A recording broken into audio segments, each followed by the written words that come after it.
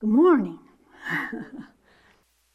The title of this morning's message is The Finished Works of Jesus and Spiritual Warfare. This morning I want to talk to you about how completely sozoed, saved, healed, delivered, rescued, protected, and provided for we really are because of the finished works of Jesus, and how the truth of Jesus' complete victory over all the power of sin, self, and Satan is the ground on which we stand in every situation.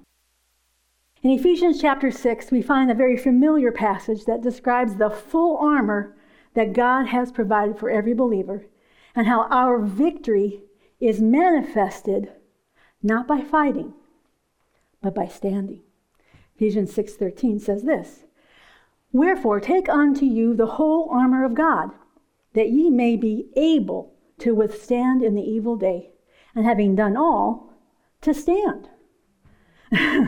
So according to this scripture, our goal is to continue standing, not fighting, standing. But what exactly is it that we are standing on or in? We can see the truth of our standing in Romans chapter 5, beginning with verse 1. But first, the context for verse 1 of chapter 5 is all of chapter 4. I'm not going to read the whole thing, which describes how Abraham was counted as righteous or made right with God, and it was done by faith in God and his word. Chapter 4 tells us that Abraham believed God, and it was reckoned unto him, imputed unto him as righteousness. Imputed, I love the word imputed. It means legally transferred. Jesus legally transferred his righteousness to us. God legally transferred righteousness to Abraham by faith. But it was reckoned as a favor from God. This is important. Abraham's right believing did not earn him God's favor. Nothing we do earns anything from God. God never owes us something based on something that we do. But God wants us to have and to access all that he is and all that he has. He made us co-heirs. He wants us to have it all. He wants us to share in his life, in himself, in his kingdom now through his absolutely free loving kindness, also known as his grace or his free favor. And that's because there's no other way for us to get it. No other way for us to get anything from God except by grace through faith. Romans 4, verse 4 through 5 in the New American Standard says this. Now to the one who works, and the idea is self-effort. Now to the one who works, the wages are not credited as a favor, but as is what is due. But to the one who does not work for his righteousness, but believes in him who justifies the ungodly, his faith is credited as righteousness. God loves to justify, declare innocent, make righteous the ungodly. That does not make sense. God takes people who are ungodly and he picks them up and puts them in a place of righteousness. He gives us his own righteousness, his own holiness, his own goodness. He makes us just like him. That's crazy. Who would do such a crazy thing? God. Abraham wasn't made right with God based on him doing the right things. And God didn't even want him to try to earn his righteousness. And that's because an earned righteousness would come and would go based on his behavior. And God didn't want Abraham to ever be without his favor, his absolutely free, loving kindness. So God made righteousness available by only faith in himself, and not by any works of self-effort or self-righteousness. I have it for you in 2 translations, just because I like them. The first one is the Weymouth translation, and it's really short and sweet. It says this: all depends on faith. And for this reason, that acceptance with God might be an act of pure grace.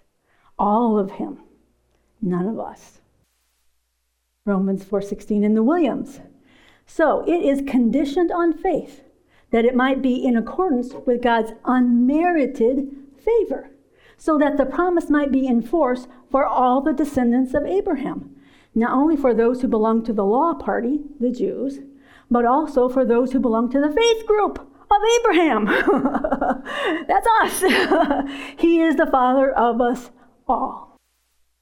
So what I want you to see here is that God wants everything he is and everything he has to be ours, but only through an act of his pure grace, so that all we do is believe and receive. And even our faith, I love this, even our faith is a gift of his grace. We can't make faith. I spent years trying to make faith. No. God has given us the very faith of Jesus, and it is activated by the Word of God. We already have it. We don't have to make it, but we do have to access it through the Word. Ephesians 2:8 says this: for by grace ye are saved. How? Through faith. And it's not of yourselves. It is the gift of God. We know that grace is a free favor from God to sozo us, to save, heal, deliver, protect, provide, and make whole. But so is faith. This is such good news. Faith is what happens in our heart when we hear about the finished works of Jesus. When we hear about grace, it activates the faith that has been given to us through Jesus. It's God at work in us to cause faith to arise. If we feel like we're not having faith, get in the Word. It will activate what you've already got. See, that is so important to know. You've already got faith. You're not building faith. Now, we grow in our ability to access it so that we get better at it and better at it the more we understand his grace and what he's done through the finished works of Jesus. But faith is activated by his word, by him speaking to us. Years ago, this absolutely changed my life when God showed me that I could hear him through the word, the written word. That I'd be just reading along, minding my own business, and God would talk to me. It's like, this is cool. And then I found out I could do it on purpose. I can hear God on purpose in his word.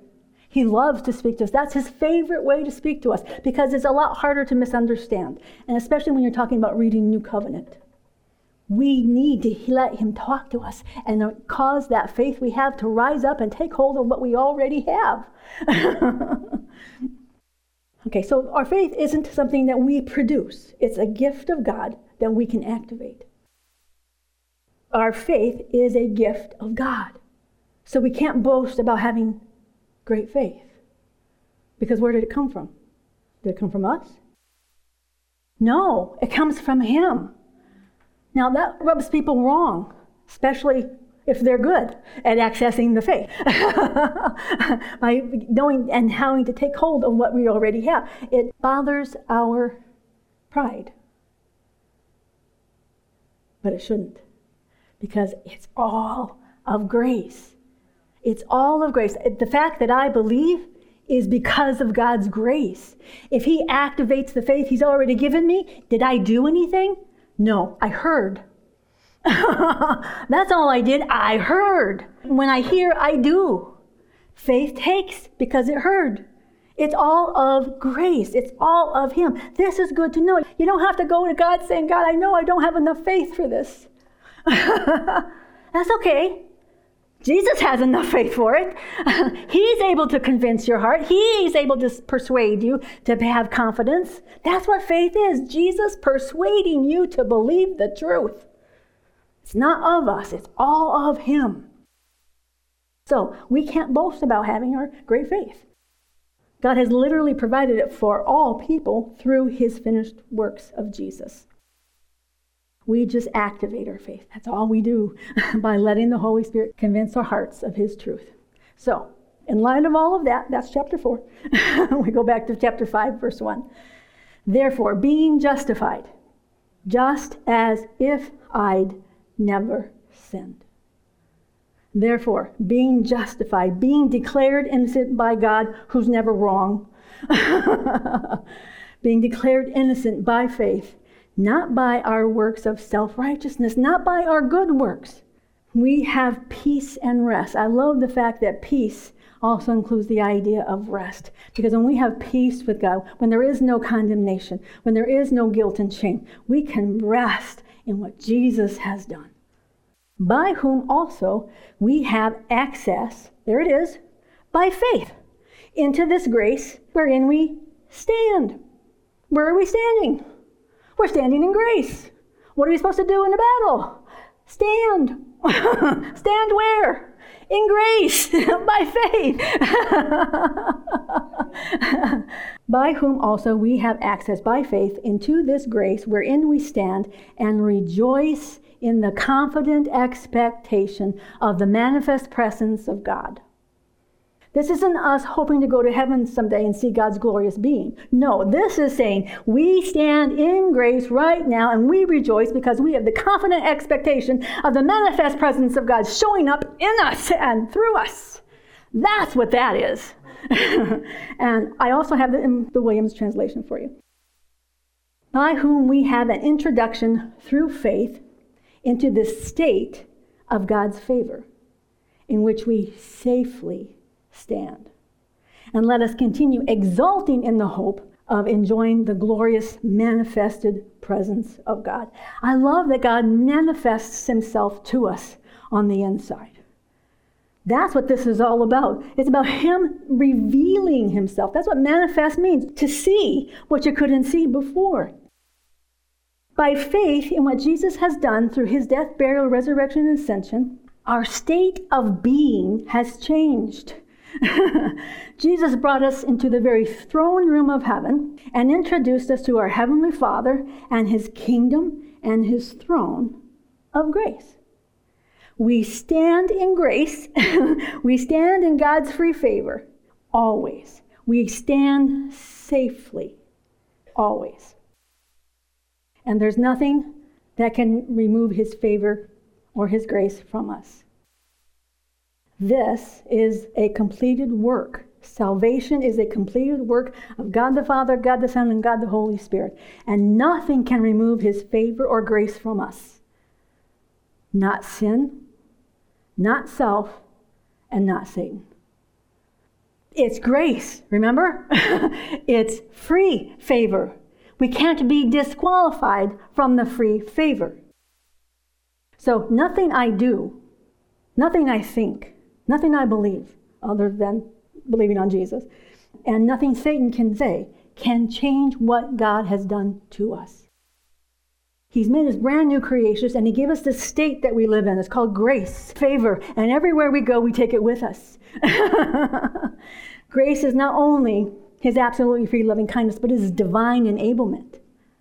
That's what grace does. It divinely enables us to live like Christ. Now, this is really good news. There's nothing that can separate us from our Father's favor. He's absolutely free. It's absolutely free. His absolutely free loving kindness and his free-flowing grace and goodness. And nothing can separate us from our Savior's love, ever. It's an everlasting love that cannot be stopped, no matter what you do, no matter how bad you are. He will still love you. And nothing can separate us from the indwelling presence of the Holy Spirit, because we are one spirit with him. And God promised he would never leave us nor forsake us, no matter what. We are literally one with him. If he leaves, we automatically go with him. We belong to God, and God belongs to us. We are his dearly loved children. We are the bride of Christ, and we are the temple of the Holy Spirit. And nothing and no one can undo any of those truths. So, Knowing who and what we are in the Spirit and in truth is foundational to us remaining in a standing position as victor over all the wiles of the devil. But we also need to have a clear picture of who Satan is and what has become of him. For starters, Satan is a defeated foe, period. We see this in Colossians 2:15. He, Jesus, defeated the rulers and powers of the spiritual world, and with the cross he won the victory over them and led them away as defeated and powerless prisoners for the whole world to see. Through the cross, all of our sin and all of the demands of the law were both dealt with by being nailed to the cross and then taken into death. We are not under the power of sin, nor are we under the demands of the old covenant. We are under grace, and we have been transferred into a whole different kingdom, the kingdom of God's beloved Son. We can see this in Colossians chapter 1, verses 13 and 14. He, Jesus, has delivered us from the domain of darkness and transferred us into the kingdom of his beloved Son, in whom we have redemption, the forgiveness of sins. This is really important. Satan does not have access to us ever. He can't touch us or keep us from living out of the kingdom of God's beloved Son. And we can see this in 1 John 5:18 and 19. We know that everyone who is fathered by God does not sin in or from their spirit. The words you see in red are my explanation. Because people say, what translators do is they try to fix this verse to say something it doesn't say. They say those who have been fathered or born again don't sin habitually. The word habitually is not in there. They don't practice sin. It's not my practice. If you're practicing sin, there's a problem. No, it doesn't say that. It says the one who is born again, the one who is fathered by God, cannot sin. How is that possible for him to even say such a thing? Because he's not talking about our behavior. He's talking about who we are in Christ. Sin does not originate in our new creation identity. There is no sin in there. Now, can we perform acts of sin? Yes, we can, but I'll warn you, it is stupid. You won't like the results, and it won't make you happy either. You'll just feel really bad. But the point is, our new creation identity is sinless, and Satan can never touch our spirit, ever. It's a full house in there. Father, Son, and Holy Spirit. There ain't no room for anybody else. And nobody else getting in there. Continuing. But the one fathered by God, he's speaking of Jesus, he protects him. And the evil one does not touch him. Satan has no access whatsoever to our spirit man, to our new creation reality. We are completely free from all the power of the enemy in our spirit man. Now, he can harass us on the outside, but he can't touch who and what we are. So, how does he harass us? The next verse tells us, 1 John 5:19. We know that we are from God. This is a good thing to know. And the whole world lies in the power of the evil one. Rats. That's how he harasses us, through the things of this world. And that power is the power of darkness, blindness, and deception. Satan lies to everyone and gets them to do his bidding through deception. He can't actually make anyone do anything. He has to deceive them into compliance. It's the only real power he has. He's a liar and the father or source of lies. And we can see this in John chapter 8. In verse 44. Here, Jesus is speaking to the Pharisees shortly after they brought the woman caught in adultery to him. And this is what Jesus says to them. You are of your father the devil. Ouch. And your will is to do your father's desires. He was a murderer from the beginning and does not stand in truth because there is no truth in him. When he lies, he speaks out of his own character. For he is a liar and the father of lies. The Pharisees, as sons of Satan, that's kind of hard for us to say. Can a human being be a son of Satan? Not the way that we are born of God. They're not born of Satan, but they're born under the power of sin. Every human being is born under the power of sin. And the only way to get out from underneath his kingdom, you have to be born out of it. We're born out of the kingdom of darkness and born into the kingdom of God. And that kingdom is within us. It's not something that's going to happen when we die. We have the kingdom. We have the king and his realm. It's all right here. So that's how they're sons of Satan. They are simply under his power and influence.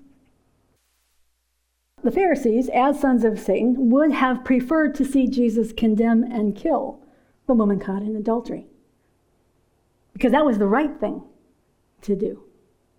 But instead, Jesus gave her the gift of no condemnation.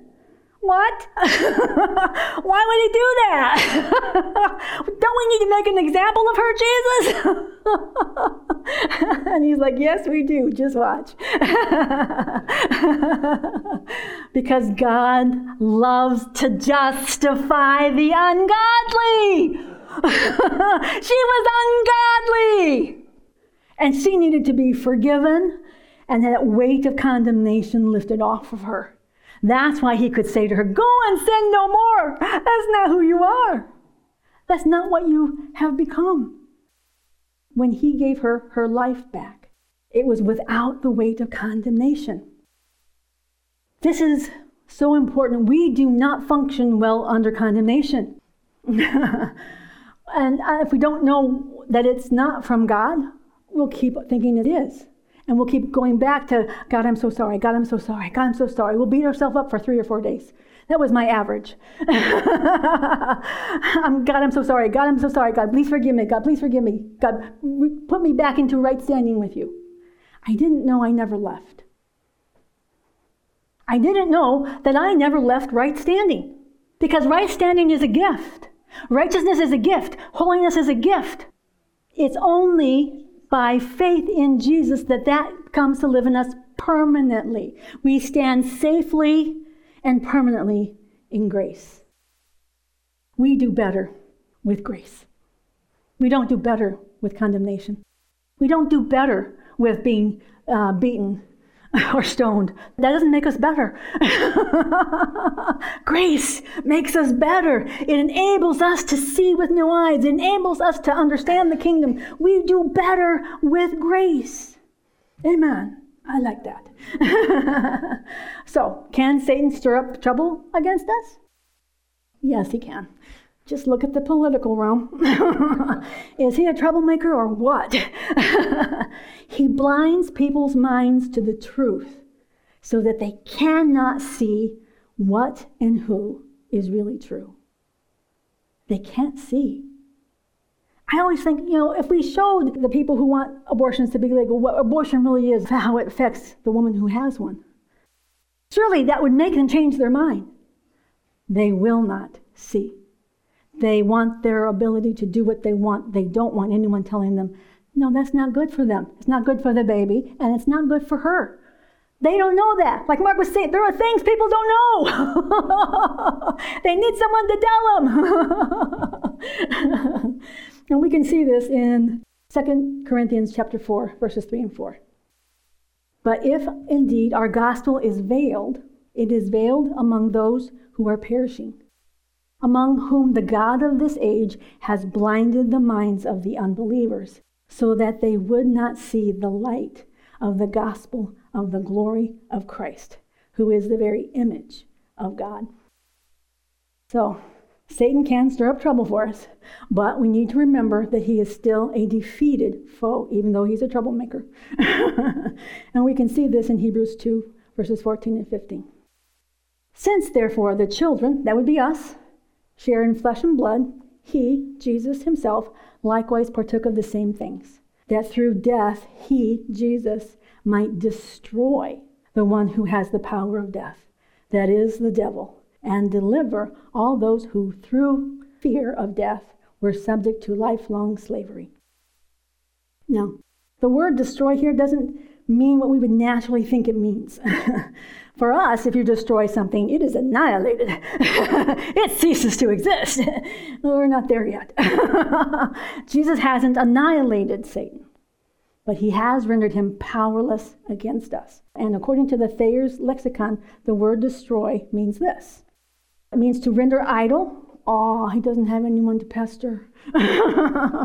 Unemployed, no use to us. Inactivate, he inactivates him, and he is inoperative. He doesn't have access to who we are. To cause a person or thing to have no further efficiency. That means he's not effective. And third, it means to deprive of force, influence, and power. The only thing he does have is influence, but he has no force and no power. This is what Jesus has done to Satan. Stripped him of his ability to have power over us because of sin. When we were sinners, we lived in his kingdom. But as saints, we no longer live in his kingdom of darkness. So Satan doesn't have free reign over believers, or anyone for that matter. He has to trick people into letting him use their power and authority against themselves and others. He takes our God-given power and authority and uses it against people. Satan doesn't have any power and authority. That's why he has to get human beings to cooperate with him. Otherwise, he would just go around destroying everybody. If he had free reign, there wouldn't be any Christians left on the planet. He doesn't have that power. He has to trick us to get in line with what his agenda is. He can't just do whatever he wants. And we can see this in 1 Peter chapter 5, verse 8. The Apostle Peter says this, "Be sober, be vigilant, because your adversary the devil, as a roaring lion, walketh about, seeking whom he may devour." He can't just devour anyone he wants, or we'd all be gone. Not everyone is devourable. He has to use schemes and strategies to try to trick people into making bad decisions. And one of these schemes is fear.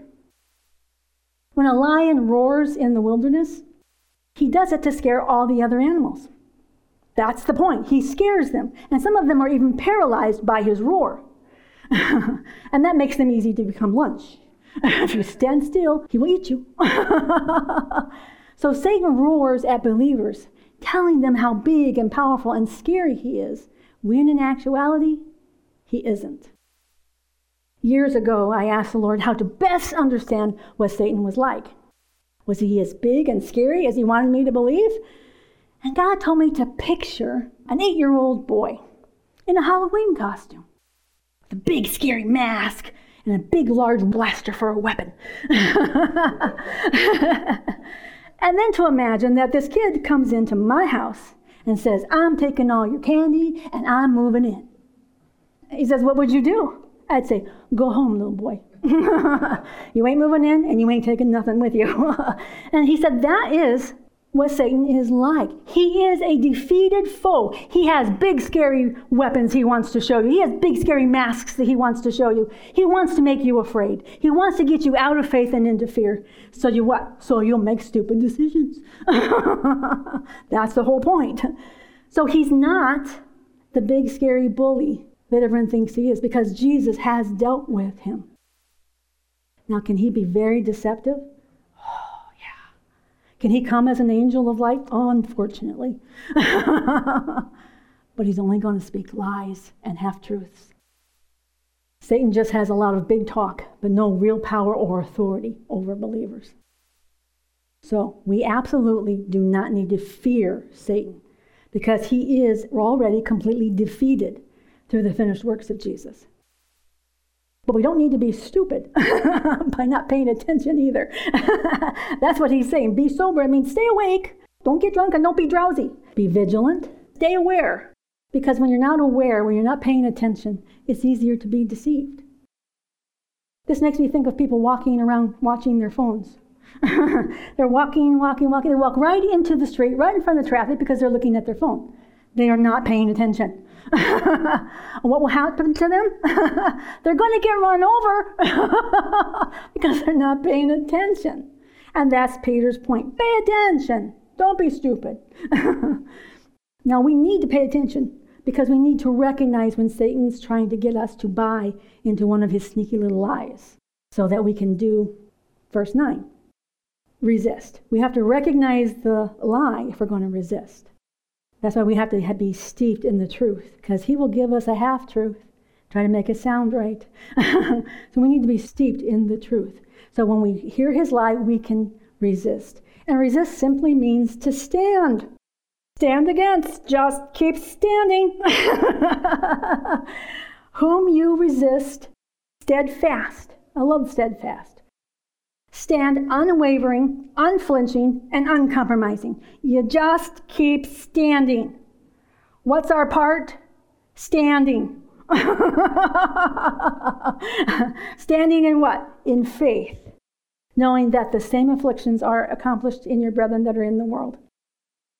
What Peter's talking about here is the early church suffered greatly at the hands of the Romans and at the hands of unbelieving Jews. Severely. And it was all because they professed to be Christians and they preached Jesus. And you think, why would that cause that kind of reaction? Well, because if we preach Jesus, they could all get saved. And who doesn't want that? Satan doesn't want that. So can Satan start trouble?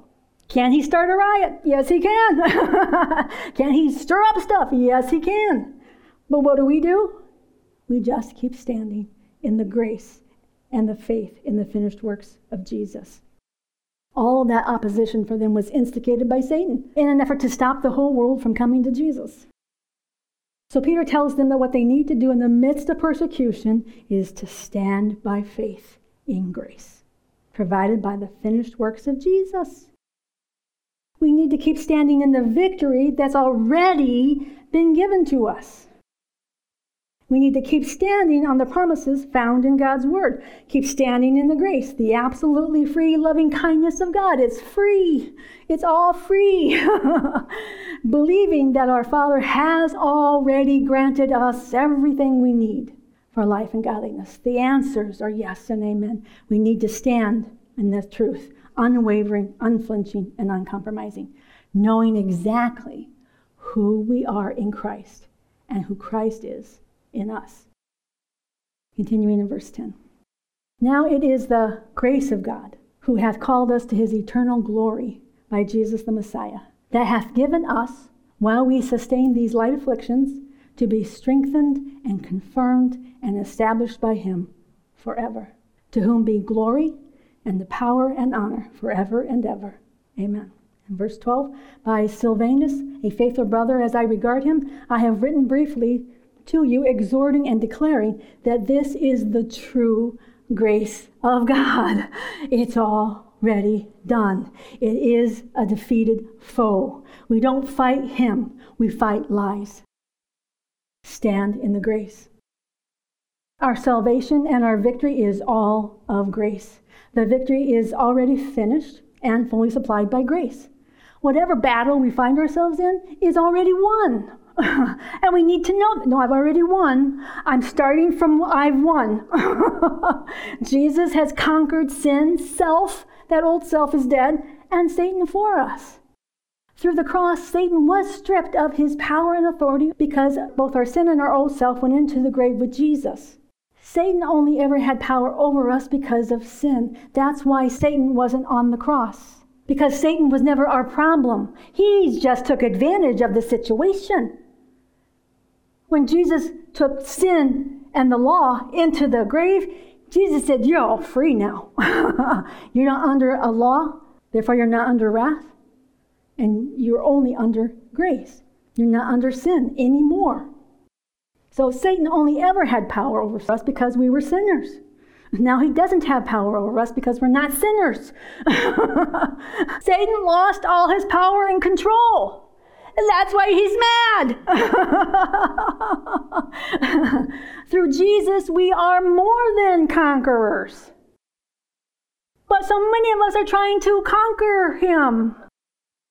Why? Why would we do that? Because we don't believe he's actually defeated. We don't believe we have power and authority over him. We don't believe that we walk on the scorpions. We don't believe. So when something comes against us and we know he's the one instigating it, talk to the hand. You are not my problem. You are defeated. I'm standing in the grace, and I'm standing in the faith, and I'm standing in the victory, so you can just take a walk. Our salvation and our victory is all of grace. His victory is already finished and fully supplied by His grace. Whatever battle we find ourselves in is already won. Jesus really has conquered sin, our old self, and Satan, all through the cross. Through Jesus, we are more than conquerors. I love that. And that's because Jesus finished all the conquering. He did all the hard work. And then He handed that victory to us and says, here, live from the victory, not for the victory. Living from the victory, we know what we have and we know who we are and we know what Jesus accomplished. But if we're trying to fight for a victory, we've already lost because we walked away from the grace and faith and tried to do it ourselves. We can see this truth in 1 John chapter 5, verse 4, which says, for whatsoever is born of God overcometh the world. And this is the victory that overcometh the world, even our faith. So when the world comes at us, it's not a problem. Yeah, we have to deal with it in our head. But we go back to the truth. You don't have power and authority over me. Doesn't matter what happens. You don't have power and authority over me. My God has already supplied everything I need for life and godliness, so goodbye. We apply the victory that's already been given by faith. We start from the victory. This is the victory that overcometh. It doesn't say this is the faith that brings the victory. That's not what it says. It says, here's the victory, have faith in it, and it will conquer. See, it's about what He did instead of what we do. We think, I will have faith and I will overcome. He says, you're doing it backwards. Believe you have the victory, have faith in that, and you will overcome the world. Because it's His work in us. Faith is us believing that the war has already been fought and won. So we start from the finish line. We stand in His grace and hold tightly to what has already been given to us. If we don't hold tightly to the truth, Satan will talk us out of what is already ours. He did this with me several times when I was trying to get healed from fibromyalgia. The first time I went for prayer for my fibromyalgia, I believed I received, and I went home.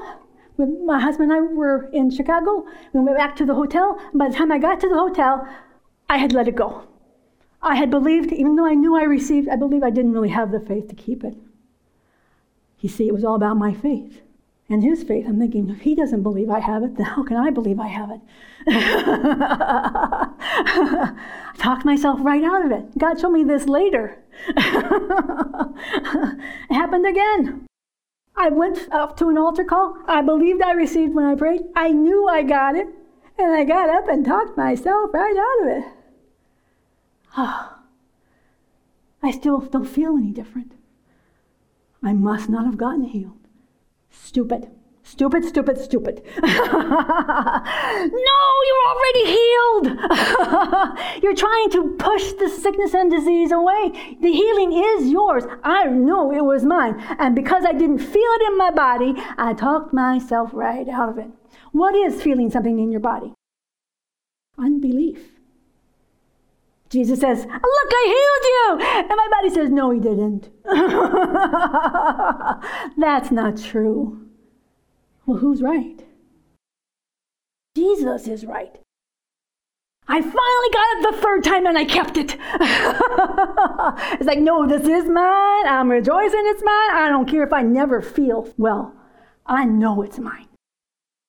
You see, with that kind of understanding, I got it. It's mine. I'm keeping it. You got to keep it. You got to hold on to it because He'll try to talk you out of it. It manifested. It took a little while, but it manifested. You see, Jesus had to overcome my stupid flesh head. I don't feel well. Shut up. What I finally understood was that, spiritually speaking, I was already healed. Jesus had already provided it by His grace. I had it inside of me. It was already mine and in me. When I was finally able to believe that I already had it and that I wasn't trying to get it, that's when it came forth. That was my hardest battle.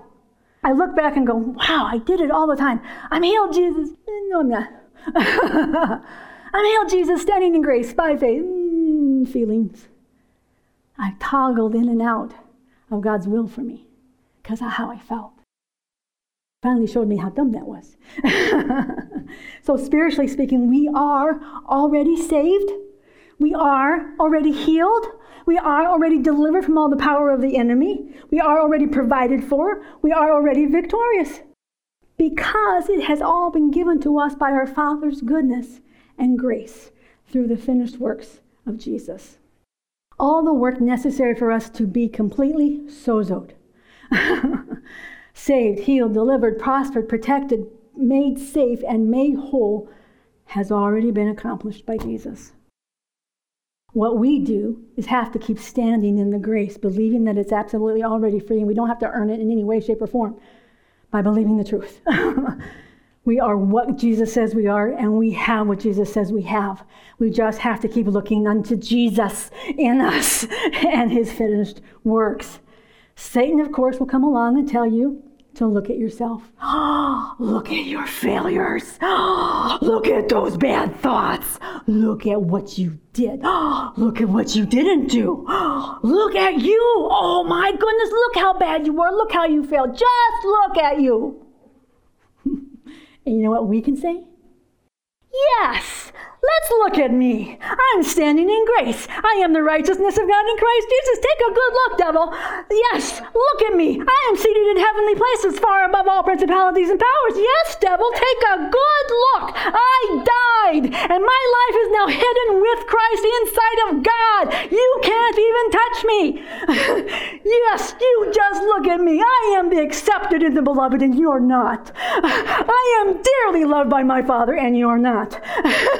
Yes, let's look at me. Let's look at me for a while. I used to be a sinner, but now I'm a saint. Because of the blood of Jesus, he has given me a new life and the gift of no condemnation. Yes, Satan, let's just look at me for a while. I've been redeemed. I've been blessed with every spiritual blessing in Christ Jesus. Yes, just look at what my Jesus and my Father have done for me. Yes, devil, just look. Amen? This, my friends, is spiritual warfare. That's what spiritual warfare does. It says, I know who I really am. I don't care if you tell me I'm a failure. Whatever I fail at is just an opportunity for learning. Jesus turns all things for good. Amen? And it's knowing the truth of the complete victory that has already been given to us by our Father's grace and our Jesus' blood. And it's refusing to believe anything contrary to what God's word says to us or about us in the new covenant. Ephesians 6:10. Finally, my brethren, be strong in the Lord and in the power of his might. How do we do that? You know what most people will say? Read the word. Pray. Be disciplined. All that is good advice. I encourage all of those things. But that's not how we're strong in the Lord. We are strong in the Lord by refusing to place our confidence in our own abilities to be strong. He is our strength. We stand in his grace, his free favor, and we receive his strength as our own by faith. We trust in his power within us, knowing that he's always there. That's how we're strong in the Lord, by turning away from self-effort and self-propagation. We have to go back to the truth that without Christ we can do nothing. We are strong because he makes us strong, not because of the things we do. Now, yes, God will tell you, read the word. You need to know what's true. Yes, pray. All that is good. But the strength comes from him in us, not from our doing. Verse 11. Put on the whole armor of God, that ye may be able to stand against the wiles of the devil. See, he just has wiles. He just has schemes. It doesn't say, be careful, he's really scary and he'll bite you. No. He has tricks. He has schemes. He provides fear. That's all he's got. So put on the whole armor of God, so that you'll be able to stand against the wiles of the devil. What is this armor that God supplies? It's God's armor. What does armor do? It protects. Do we have protection? Is not Christ himself our armor? Yes, because we are in him. Romans 8:1. There is therefore now no condemnation to those who are in Christ Jesus. Yes, Jesus is in us. We're a sandwich. There's Jesus, and then there's me, and then there's Jesus again. Verse 2, for the law of the Spirit of life in Christ Jesus has made me free from the law of sin and death. I was trying to help somebody one day about understanding that we are in Christ and that Satan cannot touch us. And they just weren't being able to grab hold of it. I said, do you get in your car? And she said, well, of course. I said, that's what we do with Jesus. We're in him. And we can do all kinds of cool things in there, just like with your car. But you're in him. You're completely protected. He is our complete armor. He is, and his finished works are what protects us. If we know who we are in Christ, and we know that it's all of grace, and we refuse to believe anything other than the truth of who God says we are, we won't fall for any of Satan's tricks and schemes. We will just continue to stand in the grace and the truth. Verse 12, we wrestle not against flesh and blood, that's mankind, but against principalities, against powers, against rulers of darkness in this world, against spiritual wickedness in high places. To wrestle is to try to throw your opponent off his feet. That's all it means. It doesn't mean rolling around on the floor. It means someone's trying to take you off of where you stand, off of your territory, off of your standing. He says, we wrestle not against flesh and blood, but against the spiritual powers, which is Satan. All he's trying to do is to get us to stop standing in grace and truth. Stop trusting in the finished works of Jesus. You see, if we don't do that, if we don't trust in him, when people come against us, we'll fight people. We'll think people are the problem. Well, if they would just be nice. Just see the source, not your problem. Paul's point is that people are not the real problem. The spirit behind the people feeding them the lies and darkness is the real problem. But we have the whole armor of God. Verse 13. Wherefore take unto you the whole armor of God, that ye may be able to withstand in the evil day. And having done all, to stand. What do we do there? Just keep believing. Just keep looking unto Jesus. That's what we do. And that's all that we do. When we understand that we stand and live in our Father's grace, our Father's free favor, and we know that we can do nothing of ourselves, we will choose to stand on the finished works of Jesus. For everything we need for life and godliness has already been granted. It's done. It's a yes and amen. And we don't have to fight for anything. We don't have to fight for anything. But we will have to fight from the truth. We have to fight the lies and the schemes. And that's usually the hardest part for us, believing and resting on the truth that it's already done. We have been completely sozoed spiritually, so that our sozodness, our savedness on the inside, can be released into our lives by faith in God's grace. So the only fight we actually have is to stay standing in the grace found in the works, the finished works of Jesus, and to not give in to looking at ourselves, our own strength, or our own wisdom. In the book of James, James tells us how to get rid of Satan. He says it's really easy. James 4:7. Submit yourselves therefore unto God. That's not hard. Submit to love. Submit to wisdom. Submit to grace. Yeah, just submit yourself to God. Resist the devil, which means stand against him. Just keep standing. And he will flee from you. He is not scary. He's afraid of us. He's afraid we're going to figure out who and what we are and what we're going to do with all we have. We submit ourselves by coming into agreement with what God says is true about us and about him and about the finished works of Jesus and about those works being applied to us by grace. And then we stand. Just keep standing on the truth. And we refuse to look at our own strength or ability or our own goodness. Keep looking unto Jesus, who is the author and the finisher of our faith. And when we do this, Satan just hates it. He doesn't like going to church. All those people have Jesus. He's not interested. He runs away. I hope what you come away with today is a better understanding of what spiritual warfare is. It's not fighting with Satan or with demons. Jesus has completely defeated them on the cross. And then he gave that victory to us to enforce We enforce what Jesus has given us. Through Jesus and his victory, we have been given all authority over both demons and Satan. Spiritual warfare is about overcoming the lies and the darkness of the enemy by turning on the light and the truth found in Christ alone. So I encourage you to recognize the truth about yourself. Yeah, Satan comes knocking. Yeah, let me show you what I look like. Yeah, let me show you. You're not going to like it. You are under my feet.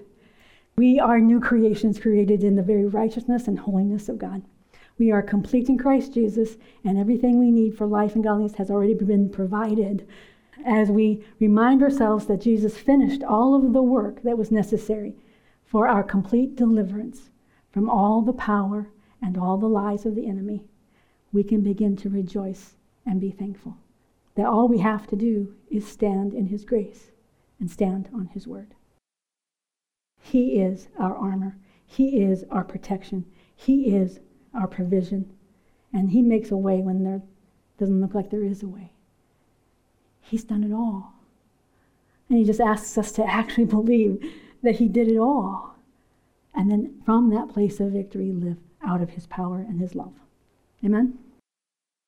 Father, I thank you for your goodness. I thank you, Lord, that you really did make it easy. But we've made it hard.